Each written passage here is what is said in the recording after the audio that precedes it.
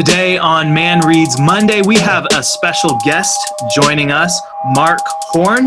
Mark Horne holds an MDiv from Covenant Theological Seminary and is a minister in the PCA. He is the executive director of Logos Sapiens Communications and writes at their website, solomonsays.net. His other books include The Victory According to Mark, an exposition of the second gospel, and J.R.R. Tolkien, which I believe is a little bio of Tolkien. Mark lives in St. Louis with his wife, Jennifer, and they have 4 children. Mark, welcome to the show. Glad to be here, Aaron. So I have a question that I just have to ask you about your commentary on Mark. Did you choose that because your name is Mark? Because it sounds like The Victory According to Mark Horne. Yeah. I'm sorry. The title was, of course, from N.T. Wright's The Victory. Now I'm forgetting what exactly it was. The Victory of Jesus. Golly, and I can't remember the full title. It's like my favorite book, and I'm getting it mixed up with the New Testament, the people of God. Jesus and the Victory of God. There we go. Okay, so that was what I had in mind. I was already leading a Bible study on Mark and had done all this research on Mark before someone asked me to write a book on Mark. I believe Doug Jones actually approached me about that back in the day and for Canon. So I didn't plan all that, but yeah, it did work out kind of egotistically. So. Yeah, it's great. I've seen your commentary around over at like the Canon offices. I'm in math. I've been working through Matthew, and I'm like, as soon as I get to Mark, I have your commentary loaded up, ready to go. So I'm looking forward to that. One of the questions I kind of wanted to start with was, before we get into the book, how is it that you ended up in pastoral ministry and then now doing some writing? Can you tell us a little bit about kind of your journey into the ministry? Oh yeah, well. See, I think, in a sense, it's almost an American story like that we Protestants tell. I mean, in high school, I became a lot more serious about the Christian faith at one point. I was then in an interdenominational situation. It was the military base in the mid-Pacific. It's called Kwajalein, Marshall Islands. Mm-hmm. And it's not as populous now, but at that time there's about 3,000 civilians. It was a little village, so all us Protestants were forced into like the same group together, right? Yeah. We had a chapel that you turn the cross around and it becomes a crucifix, that kind of thing. But so it was like it wasn't military. Most of us were civilians, but it was a military base, and it was like a company. Basically, was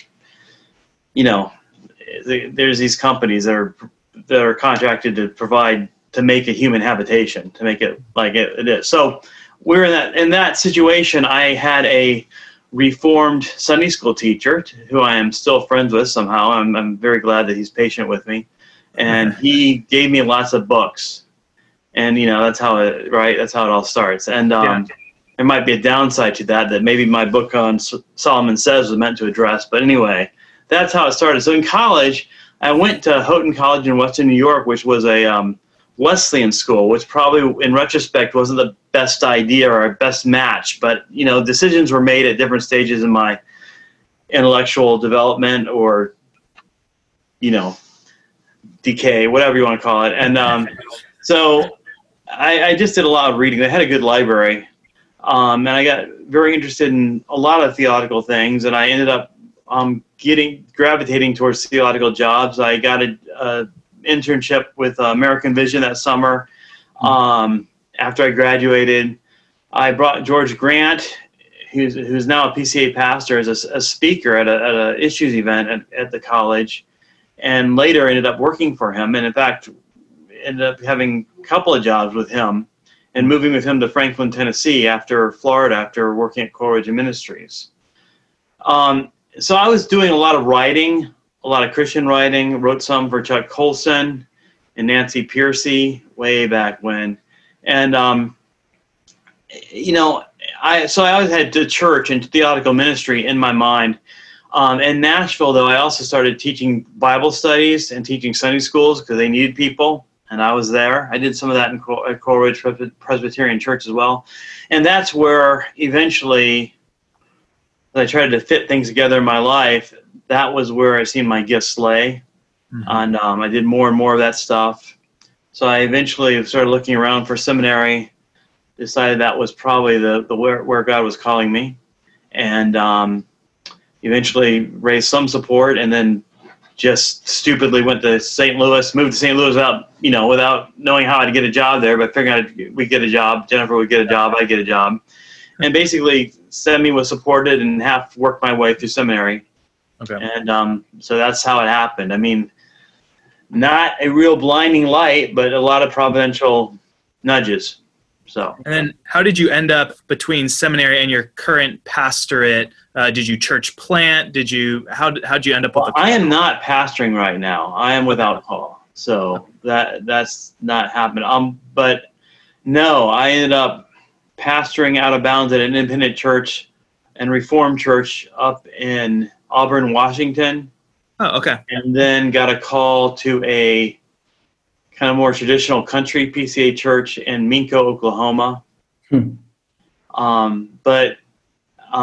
I had connections, of course, to the church here at Providence in St. Louis called Providence Reformed Presbyterian Church, because I knew Jeff Myers from his writings, and then I met him when I moved to St. Louis, and we had joined his church, and he was a great person to study under and to kind of serve under, as a lot of seminary students did, and to be an intern for a while. So he raised some money because he needed some things done, and so I took a temporary assistant position for a while, and moved back here, and did some pastoral things, and also helped with his book, his commentary on Ecclesiastes, A Table in the Mist, which is a really good book, which I ended up talking about in my book on Proverbs, because I needed to deal with some things related to that. So it's just been a series of calls and churches as God's led, and open and closed doors. What happened was, though, in St. Louis, I decided I was tired of moving for a while, and perhaps somewhat naively thought I'd just go without call for a while. And then I had a stroke, and life happened, and several things so I haven't really gotten out of that situation yet. Mm-hmm. And I didn't have a chance to write much at a certain point, and then people found out that I was thinking about Proverbs. I'd written tiny stuff about it and started asking me about a book. And eventually I basically got support to write the book. So through friends who believed in what I was doing. So that was great. And I finally got that out over the past couple of years. Yeah, so the subtitle for Solomon Says is Directives for Young Men. And when I saw that, I immediately thought of J.C. Ryle's book, Thoughts for Young Men, which is kind of a classic sort in the kind of biblical manhood world. Yeah. And was that influential? I haven't ever read it or heard about it until after I wrote the book and people saw the subtitle and told me about it. I'm sorry.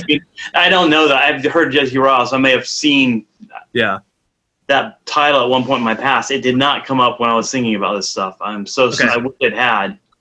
Yeah, no, it's great because it harmonizes with that book in so many ways. I'm glad. I really appreciate it. So tell us a little bit, how would you characterize kind of the state of young men in America, or you could even just say the West right now? And was there this book seems very timely in terms of, I'm in college ministry, I'm just working with young men all the time. I'm like, I just want everyone to read this. Can you talk about that a little bit? Well, yeah, and it's kind of parallel to my answer about where I got the title for The Victory According to Mark, and that it didn't mean to happen. What happened is, I've had to work some odd jobs in my life, especially after a few years ago. And one of the things I tried to do on one of these jobs, it was I was servicing porta potties part-time. And I could safely use their CD player in the truck because I had different kinds of things I had to do. And I used that to memorize Proverbs 10 through 12 at one time. I've no longer, you have to keep practicing that to keep it in your mind. So I can no longer do that. But there's one time I could restart with Proverbs 10:1, which is the second book. It's where Proverbs starts getting so-called aphoristic, right? Mm-hmm. Yeah. So I did that for my own benefit. I did that because I had always known I should do more with Proverbs for my own life. I probably needed to, even though I didn't know that, I didn't feel the need. It was just something to do. That was something that Christians do, and it worked for a while. I mean, I wanted to memorize a bigger chunk, but I find that you can't actually just linear progress with that. It doesn't build on what you did before. It actually starts overwriting what you did before. So maybe someone with a higher IQ or younger can do that, but I at 3 chapters, I kind of reached my limit for retaining the beginning to the end. But in any case, the point is, when I was doing that, you see, so I didn't have any idea about what youth need. It wasn't what's going on in the world. It was, here's this thing in the Bible that I know is centered on wisdom. Mm-hmm. Yet I don't understand it really. And it's obviously meant to be memorized. Mm-hmm. I mean, you can get only so much from reading it a lot or from just like looking up different topics. I mean, it is meant to be memorized, though, it's still a mystery how it kind of works. I mean, it's still a mystery to me, even though I wrote a book about it. Yeah. So, I mean, I hope I move us forward, but I think it's still a project for the whole church, as far as I know, unless there's some brilliant commentary lying around somewhere. I haven't brilliant commentaries, but I mean that solve it. Yeah. But it wasn't about what the world needs, and I had never heard of Jordan Peterson back then. This was like 10 or 12 years ago. But it made me kind of wrestle with the text because, for one thing, in memorizing aphoristic stuff where different stuff sounds like where different verses sound like each other, you kind of want to get a pattern in your head or a logic in your head so you don't get diverted into the wrong, like you don't skip over verses. Mm-hmm. So for that reason alone, I was trying to think of like connections, directions, patterns in there. And it just made me think more and more about the book. I meditated on Proverbs in a different way because I was doing this. Mm. And I started writing about it, blogging about it, doing whatever. And I just suddenly started getting some stuff that I'd never thought of before about Proverbs as a book about, well, I mean, I don't want to steal thunder from later questions, but the Proverbs is the book. I mean, you've got the Bible. You're supposed to obey God, right? I mean, that's a basic thing. Christians should obey God. But that means that Christians should work on themselves to be people who can more easily and are more naturally obey God, more quickly obey God, without as much weight or, drag. As what happens when you're supposed to do the right thing and you don't want to do it. Or you don't want to do anything, you want to sit on a chair and watch a YouTube video or something. I mean, that kind of thing. And I started thinking about it as commentary or meditation on Genesis. And that gave me all sorts of ideas, which became this book. And in the process of working on it and writing about that, this whole kind of manosphere, Jordan Peterson, all this different kind of masculinity topics started coming up. Some of them very wild and very unchristian, some of them somewhat helpful. Mm-hmm. And all of them, I think, dealing with a reality that's got to be dealt with. Yeah. And I started realizing I had something to say about that from Proverbs, because Proverbs is obviously a book for everyone. It's in the Bible. It's wisdom for everyone. But it's obviously a father talking to a son, as well as a king talking to a prince. And if we're going to talk about how we should address young men in our culture as Christians, it cries out to be used.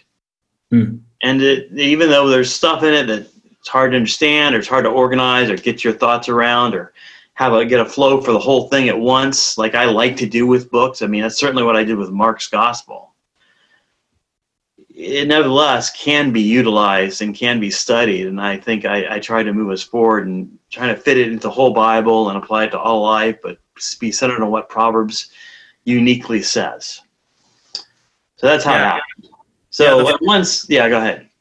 The first chapter is called "You Must Rule Yourself," and you kind of hit on these twin themes of really the entire story of the Bible could be considered a coming-to-age story of humanity and man as an infant coming to maturity in Christ, and then also as this kind of priest, king, prophet progression where you go from being a servant, you just do what you're told, to a king who has to use wisdom to make judgments, and then you become a prophet in your older age where you're using just your words to command. Can you talk about how those two kind of themes can be really helpful to men as they read Proverbs, but also, the rest of Scripture? Well, that's funny, Aaron, because I think you're reading my book, as someone who has listened to and read a lot of Jim Jordan and Theo Lightheart. That's actually not much in the book. The book is astounding to me that I would write a book like this, because I actually do very little biblical theology. I mean, that's behind it. Yeah. But it's like I said, it's not like my Mark commentary at all. I mean, and that's somewhat purposeful. I mean, I did a conference recently in January, and to a church, a Reformed church, and there I did a whole lecture that really was only piecemeal from the book. It was basically on the kind of biblical theology. I didn't actually go into the prophet thing as much, but just talking about wisdom and how it's promised in Genesis, but it's the purpose of humanity. So it is true that the Bible unfolds the ideal of human beings and the human race collectively becoming wise and going through these stages. And I think Jim's absolutely right to tie that with prophet, priest, and king. It also kind of ties in with the history of Israel, with tribes, king, the monarchy, and then the empire, the world empire. And what I did was I kind of took a lot of Paul's reflection on that, or what I think of as Paul's reflection on that, where he talks about he talks about the human race in Israel, but he's talking about the human race because he's also talking about believing Gentiles now. But he says we were all once children, and therefore we were no different as slaves. That's in Galatians, and it's a redemptive historical sweep. And now we're moving into adulthood, and Jesus had to be there to kind of move us in the right direction and get us there. But we have become adults. So yeah, there is a sweep of biblical history. What I do, though, is basically talk about, and then I kind of reverse the metaphor to talk about us as we grow up, what needs to happen in our thinking and in our habits, in our attitudes, that we need to leave childish ways behind, as Paul says it in Corinthians. I quote a lot of Paul on this part, that we need to not be basically blown about by the storms, the internal storms inside us, the external storms that influence us more than they should. Not that we can ignore them, but they have dominion over us at a time when we're children. When we're children, we need our parents to guard us from ourselves, from what we could do in these storms. But when we grow up, we're supposed to get anchored. We're supposed to become impervious to some extent to these things, at least know how to deal with them and stay on course. And so that was kind of, I used all those texts. And of course, I am very pleased, Aaron, that you would see kind of the background of what I was working with and what kind of made me alert to this stuff. Mm-hmm. But there's surprisingly little of that in this book, because I kind of got excited about this stuff that I had never thought of before, that I was trying to relate to people who might not have that background, but also that I was just trying to explore. So yeah, the book could have had a lot more in there, but I guess a lot of extent what I want to tell people is, read Jordan, So I didn't actually say that in the book, but that's kind of where I was going and where I was coming from. Yeah, we like short books, and this is a great book that a guy has no excuse for not reading. So I appreciate that. It's just more practical than I would normally write, and I never expected to write, but it's something, it grabbed me, so I had to write it. So yeah. Now, what I do talk about, redemptive historically, these things also involve material changes, and I do talk about how Proverbs is written for people that are a lot wealthier than they used to be. Mm-hmm. That when Solomon became king, though there are some problems with this, he made Jerusalem, he said, made silver as common as stones. It became a fantastically more wealthy place. Now, compared to us and our standard of living, I don't think we would have thought that much of it if we were transported back in time before we died of whatever disease would be subject to back then. But for them, I think it was a new world. I mean, for one thing, you have children that are all going to be farmers, and all of a sudden they're not. All of a sudden you've got the chance of them getting a job in the city, or them being involved in international trade. The husband who's away on a trip with a bag of money, he's got a caravan, he's on a business trip. It's a whole new world, and everyone, even if everyone's not participating in it, everyone's now has options. Their thinking has expanded. And in that context, my suspicion is, and I write about this in a book. I also have wrote about it. What did I write? Some kind of clickbaity title. Oh, was Solomon paleo? That's at the Theopolis Institute. It has nothing to do with anything about that, but I just had to use it. Where I suggest, I mean, this, I can't prove this, but I really suspect that when Solomon says, that a son who sleeps during the harvest is a son who brings shame, everyone in the farm probably knew that. It was the city folk who would probably think that they had transcended those kind of limitations. And you haven't transcended those limitations. You've just delayed the consequences. And yeah, you got more time to avert that outcome. But at the same time, you also have more time to develop really bad habits. And eventually, there is a proverb, I'm forgetting the reference, where Solomon basically says, the way of the wicked, the way of the sluggard, it's a path of thorns. And you think about that, God cursed the world with scarcity and made people have to work in order to survive. He said the earth will bring forth thorns now. Mm-hmm. Well, it turns out that when we get so wealthy and we alleviate that curse and reduce it, we then produce it with our own behavior. We make scarcity for ourselves. Yeah. Because we get careless and because of sin and because of foolishness, which are almost the same thing, but not quite. I think there's they're not quite identical, but they overlap all the time. And so there's this idea, and I think it's got direct application to our own situation in the modern world. We are fantastically powerful and wealthy. I mean, 200 years ago, the idea that teenagers would casually get in big, huge machines and drive 60 miles per hour, no one did that. That was like space travel. I mean, that was like when we see Iron Man, with his little nanobites to dress him up, quick plate armor that flies, and that's how strange it is, and yet we deal with that every day. And as a result, our slothfulness and can sneak up on us. And also we can imagine that there's no consequences for behavior, because for a long time there's not, and then it catches up to us. And Solomon's saying, don't fall asleep to that. Don't think that reality doesn't exist just because you have virtual reality. You're a biological person, and living in the material world to make it completely inappropriate. Nothing to do with this quotation. But anyway, so I think there is this kind of historical movement where you need wisdom now, because you got to think about living and what kind of habits are going to be required for living righteously and being productive, which is what God wants you to be. Yeah, one of the takeaways I really appreciated, I forget if it's in chapter 3 or 4, is where you you say not planning for the future is an act of sloth, of mental sloth, where we normally just think of the guy laying around playing video games or something. And I thought that's totally true, because, I come in and I sit down with a guy and I might say, all right, show me your budget. What budget? There's just certain things that they've not done. In some ways, just they've never been equipped to. But to say, all right, is there a sin behind this besides just folly?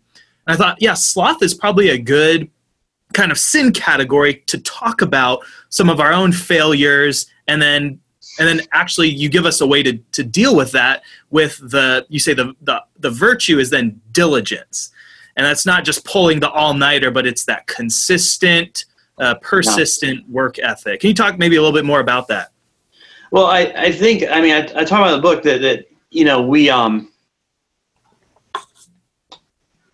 one thing I thought about, and, by the way, a lot of history of messing up here, so I'm not claiming to be the age-old sage, except in the bitter sense of the word. But, reading, this stuff was convicting to me for a reason. I know that, when I was growing up, when I got a job, I felt pride. I did the job well. I got complimented. That was great. I mean, I had a job.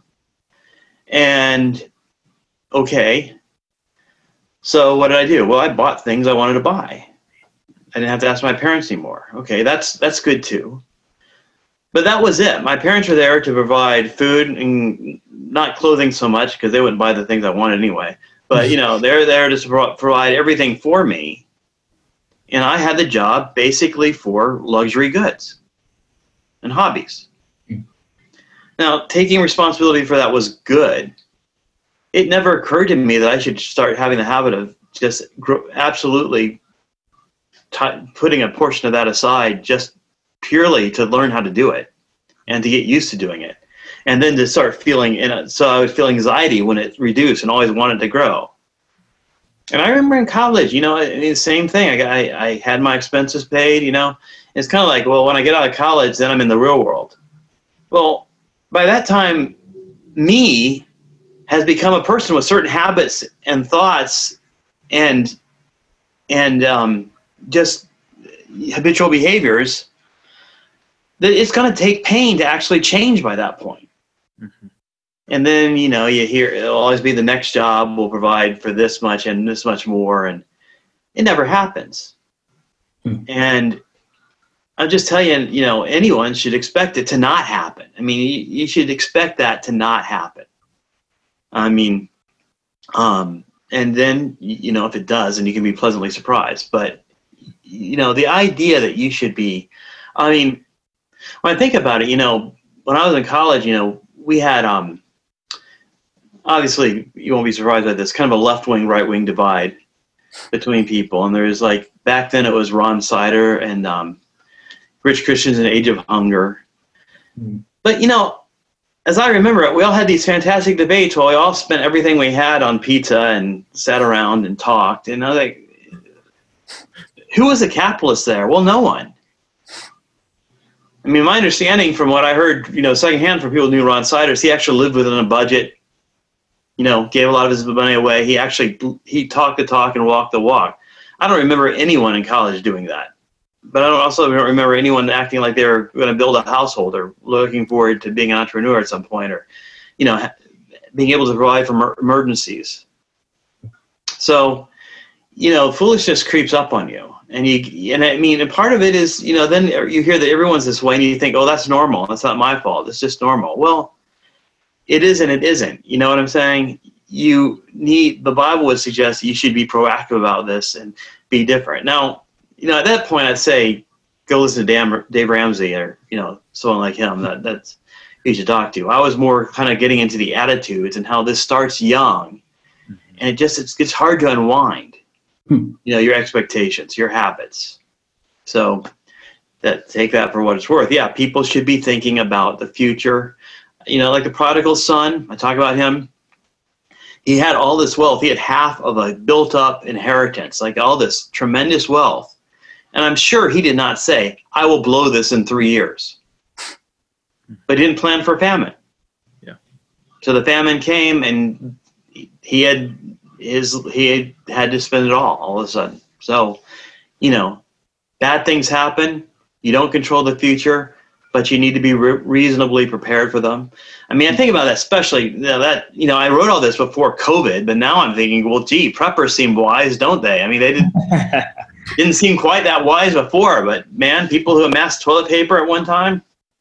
Anyway, yeah. Obviously we don't know everything, but these are the habits the Bible does commend.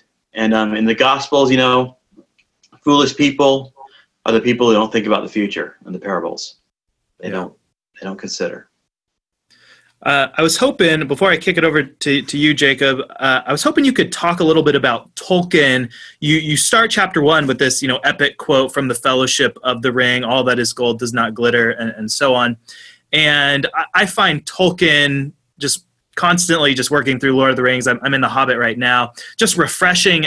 And I'm just curious if you, in any ways, kind of like self-consciously or maybe even subconsciously, how he's influenced your thinking about these kinds of things. Okay, well, let me say first that, because it's happened recently, I just recently listened to The Horse and His Boy while I was on a trip. I've read it several times, listened to it before, but I listened to it again. And I could not believe it because I felt like my entire book was being illustrated to me. I know the story, so I shouldn't have been surprised. But anyway, I'm going to have to actually, a guy named Andrew Isker and I are going to have a discussion on it. I hope to post about that because I had him read it. And because I just couldn't believe it. It was, so both of them I say that because I was thinking about Tolkien, because I guess more freshly I'd written a book on him. So, that was more recently in the background of my mind. Okay, the answer to your question is the big deal about Proverbs is written by a king to a prince, right? It's Solomon. He says, "My son," so that seals it right there. Yeah. Now I don't talk about this in the book. That also puts a kind of a damper on it because, of course, his outreach to Rehoboam, didn't go so well. Of course, he himself didn't go so well, but that was out of the purview of what I wanted to write about, so I didn't. But it's a king written to a prince. So on face value then, if this book is written to everyone, and to every son especially, we're all kings. There's some sense in which that's already embedded in Proverbs. We are all kings. Well, how are we all kings? Well, we definitely don't look at like kings, and our circumstances don't think about kings. I think I found the best place to put up my background in the whole house. It's not a palace here. But what we're responsible for is our kingdom. And by what I mean, our kingdom is what we're responsible for. Our own bodies, our minds, our attitudes, our hands and feet, our tongues, most scarily of all. And God can elevate us or not. And he says that, if you're faithful in small things, he'll give you lordship over greater things. And that can happen in this life and the next. And so with Tolkien and Aragorn, with the poem, Bilbo's poem about Aragorn, that by the way, I'm rereading The Fellowship right now, so the Dunedain is in my head. The idea of the guy who acts like a king, who views himself as a king, who believes he is a king, no matter what rags he is in, no matter if his sword is broken or whether it's been forged, but he's going to be faithful. He's going to be humble, but he's not going to forget that he's a king. And I think that attitude, not all that glitters is gold.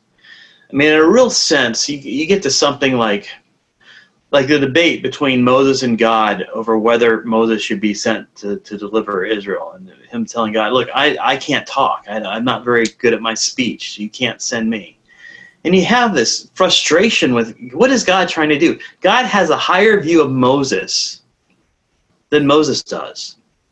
Has a higher view of his capabilities, has a higher view of what he can accomplish, and Moses refused to see it. And Moses doesn't believe that God can help him that way. So, all right, fine. Go get Aaron. Okay? So we have this thing going on where we aren't kings because we don't let ourselves be, and because the only way we can think of kings is being glorious and wonderful and being respected by other people, when that's exactly the opposite of what God's after. God wants us to show him something. Give him a reason to applaud us. He's waiting to do so. Paul says they're praises from God and not from men. That's the destiny of Christians. So if God says you're a king, who are you to disbelieve that? And who are you to seek ridiculous confirmations and by getting flattered by other people? That's not the way to royalty. So yeah, I thought that Tolkien's idea of a hidden king was like a really good one. And it paralleled the fact that the hobbits, though they're not well respected, are in fact strong and can do great things when called upon. Mm-hmm. And in fact shouldn't be as afraid as they are, and shouldn't be ignoring the outside world either, which both traps they fall into, or the Shire falls into, they have to be delivered from that. So there's a lot of themes in Tolkien that I think are absolutely inform me. But I was kind of getting, admittedly, it might be considered a little cheesy. I have that thing about how Proverbs is telling you how to, I also go into the King Arthur myth about pulling the sword from the stone, which I have no idea. I would love to hear evidence that's actually what it means. But, the point is, you've got potential, but a sword and a stone, you can't do anything with it. You've got to pull it out of there, and only you can do that. Yeah. I mean, now that is humanly speaking. I mean, obviously God's grace is involved, but I'm just saying, that's what God's grace calls and equips you to do. Yeah. Cool. Yeah, Mark, thanks again for writing this book. I've similar kind of story in that I've started taking my faith seriously around high school, and it's the kind of book that I wish someone had given me 10 years ago. And that kind of gets into a question that I had for you.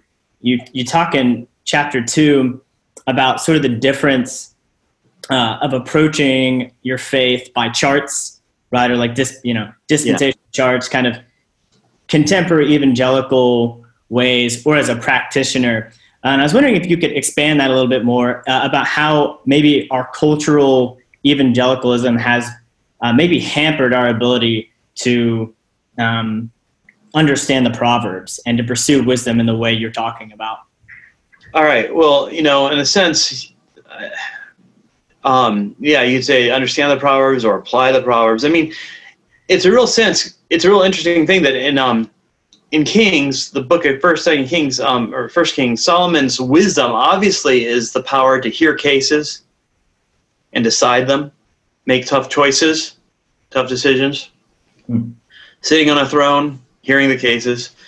But Proverbs is all about all this ethical behavior, this moral behavior. And I finally kind of, I think, bring it all together by the last chapter on speech, because it's about, if you're not an impartial, detached, self-disciplined, fair-minded person, you can give up trying to hear a case and not answer before you hear. I mean, you've got to have that habit in you to hear a case wisely.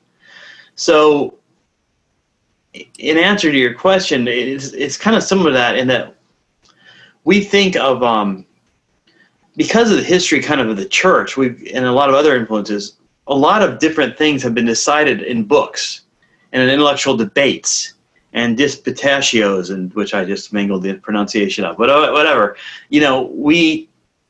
We argue about words. Now, I'm not condemning any of that for happening or for the results, but that's not the Christian faith per se. I mean, God made us to rule and to take dominion. That means to do things. And in Genesis, we see he wants us to go out, build cities the right way, not the wrong way. He wants us to build altars. He wants us to lead people. He wants us to have children. These are the things that make up life. And if we're doing them rightly and doing them in a way that honors God, is the way what God created us to do. To the extent that those charts help, and I'm not, are the 5 points of Calvinism or formulas we memorize or whatever, that's fine. I mean, the multiplication table helps you live too. It's really important. Reading it is a very important thing. But you've got to do stuff with that. Mm-hmm. You've got to be a faithful man. You've got to do what God wants you to do in life. And so if we thought about the Christian life that way, if you go straight from Genesis to Proverbs, it's just no problem. It's overlapping material. Yeah. Proverbs about what will sustain a city, how a city will rejoice versus how it will be destroyed. Genesis is about cities being overturned, bad cities being built, waiting for a better city. I mean, on and on and on. So I remember the time I thought of that, because I was just reading Proverbs and I was realizing this shouldn't sound so strange. Right. And it's not just Genesis, it's really all the Bible, and it's stories of blood and kingdoms and exiles and restorations and everything else. So, yeah, that's great. It sounds like, there's a really big push from your book at not dichotomizing the spiritual and the physical, right? Yeah, that's what I hope you'll get out of it, yes. I do not in any way meaning to slight. I mean, I give several examples. One is the dispensations of history, which in fact I don't believe in. And the other was other stuff that I do believe in. I mean, it's not whether it's right or wrong, it's about how it is used in your life, and if it gets used rightly or wrongly, or if it takes up right or wrong amount of space, to use a metaphor I'm not sure I could unpack, but yeah. you know. Great. Aaron, you have some closing questions for Mark? Yeah. So one of the things I wanted to ask you was, you talk about the kind of 2 points or principles of dominion are work and wife, or kind of labor and marriage. And I'm wondering, there's a ton of just like single men and women in the church who want to be married, but often feel like their options are limited, or they're, all of their peers that they would maybe be interested in are feminists, or they're maybe they say they're Christians, but like, I don't know that I'd want to marry them. What kind of advice would you give to kind of single young men and women who want to pursue marriage, but feel like I don't really know where to start? Well, what I say in the book is that the thing you can do, that you absolutely can do, is make yourself better husband material. Make yourself better wife material. That means trying to be productive, trying to build up what you can, and also it means remaining social, because I think that might be difficult. I mean, you can kind of carve out a space as loner a little bit easier, and then it gets more difficult to invite someone else to partner with you, because you're kind of set in your ways, is the phrase that's overused, but it's one that came to mind. So that I've seen that happen. I mean, people adapt to who they are, and even if they want to get married, or they adapt to being single in a bad way, it can kind of perpetuate the problem. Mm-hmm. I mean, other than that, it's hard to imagine generic advice I'd give apart from someone who came and asked me and I knew. I mean, now there might be lots of advice I want to give someone I know, but if they don't ask me, I'd probably be better. Like my book would suggest keeping your mouth shut. Maybe. I mean, in general, I think not letting yourself get exiled from married people too much, staying friends with your married same-sex friends, and trying to, just so you kind of stay in the idea that married life is a thing you're familiar with and that you want, kind of have an idea of what you're going to get into going into it. Of course, you got to know a certain kind of person. I mean, other than that, I'm very much in favor of just, if you expand your circle of friends, eventually you are more likely to hook up with somebody. And by hook up, I mean marry. That's the way I use the term. All right. I have to be careful there. You might get hitched, okay? Let's get a little frontier-like in our... There it is. Yeah. So that's my basic advice. As far as like using networks, I mean, some people have great success with that and some people don't. I don't have an opinion about that. Yeah. I would say as a backup, just keep expanding your group of friends and meet space.